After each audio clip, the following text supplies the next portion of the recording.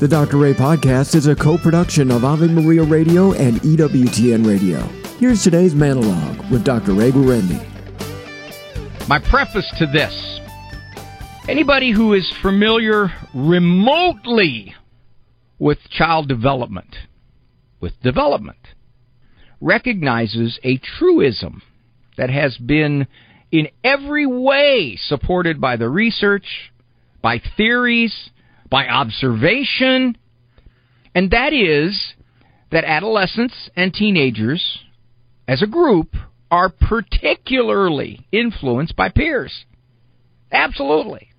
Saw a survey done some years back where the kids were to list the number one influences in their lives, and those contrasted rather radically with teens in their 1940s. But the number one was peers.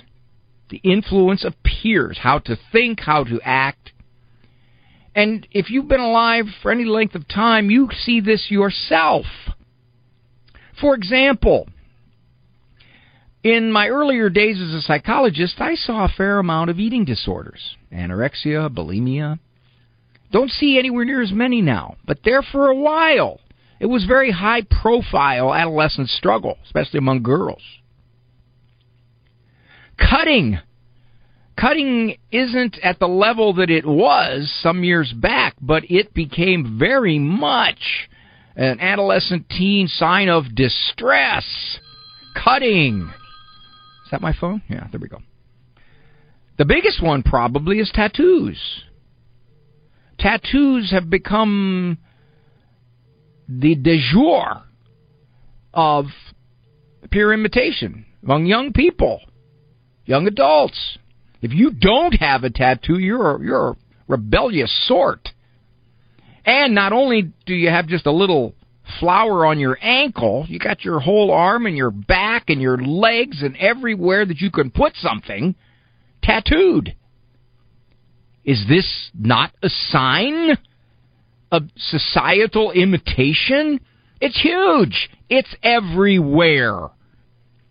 Anytime they have someone in a high school commit suicide, and particularly if they have more than one, the counselors stand at the ready because they know that kids have a tendency to lean toward what other kids have done or are doing. So, this brings me to the statistics that were just sent to me. Where did this come from? Oh, it's a Gallup poll. All right, so it wasn't some fly-by-night bunch. This is roughly the last 10 years of what they called traditionalists, the people born before 1940, that's a 6. Share of American adults who identify as LGBT. Those born before 1946. The percentage was roughly, this was in 2014, looks to be slightly under 2%. 2017 declined a little more. 2020 even further. And 2022, most recent statistics, 1.7 of those born before 1946 identified as LGBT. Then they looked at baby boomers. It's where I am. People born between 46 and 64. 2014, roughly 2.5% said LGBT. Same in 2017. Little less in 2020, and 2022, 2.7. So that stayed steady. Now we move on to Generation X. That is 1965 to 1980. So what is that? That's from about, 58 years of age down to 43 years of age. In 2014, the percentage that identified as LGBTQ was about 2.5%. 2017, 2.5%. 2020, 2.5%. And 2022, 3.3%. Now, the young people. Millennials, 1981 to 1996 birth date. So what is that? That is 27 to 42. 2014 looks like about 7%. 2017 looks like about 8%. 2020, 9%. 2022, 11.2%.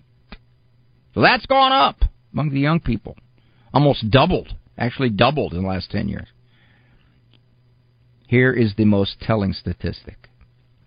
Gen Zs, which would be from 19 to age 26. In 2020, 16% identified as LGBT. 2022, 20%. Can someone raise the question of social influence? Is that not allowed? Is there something about that age group, which are, according to psychological development, more influenced, susceptible to peer culture? 20%, one of every 5? That group also happens to be the group that is most immersed in social media. So it isn't just their immediate peer group that tells them how to think and how to be attracted to what. It is their worldwide peer group, as well as the various social sites that say this is a great thing. Psychologists will also tell you that anything that the culture approves of gains in strength and frequency. I think it's a safe statement to say that our culture very much approves of transgender declaration.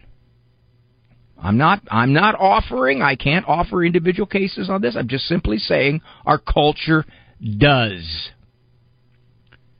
Well, would that make a difference between the doubling of millennials claiming LGBT and 1 out of every 5 Gen Zers, the teens and early 20s, claiming LGBT? Those questions have to be asked. They have to be asked. An honest assessment of what is going on socially must be asked. And at this point, my experience is it's not being asked.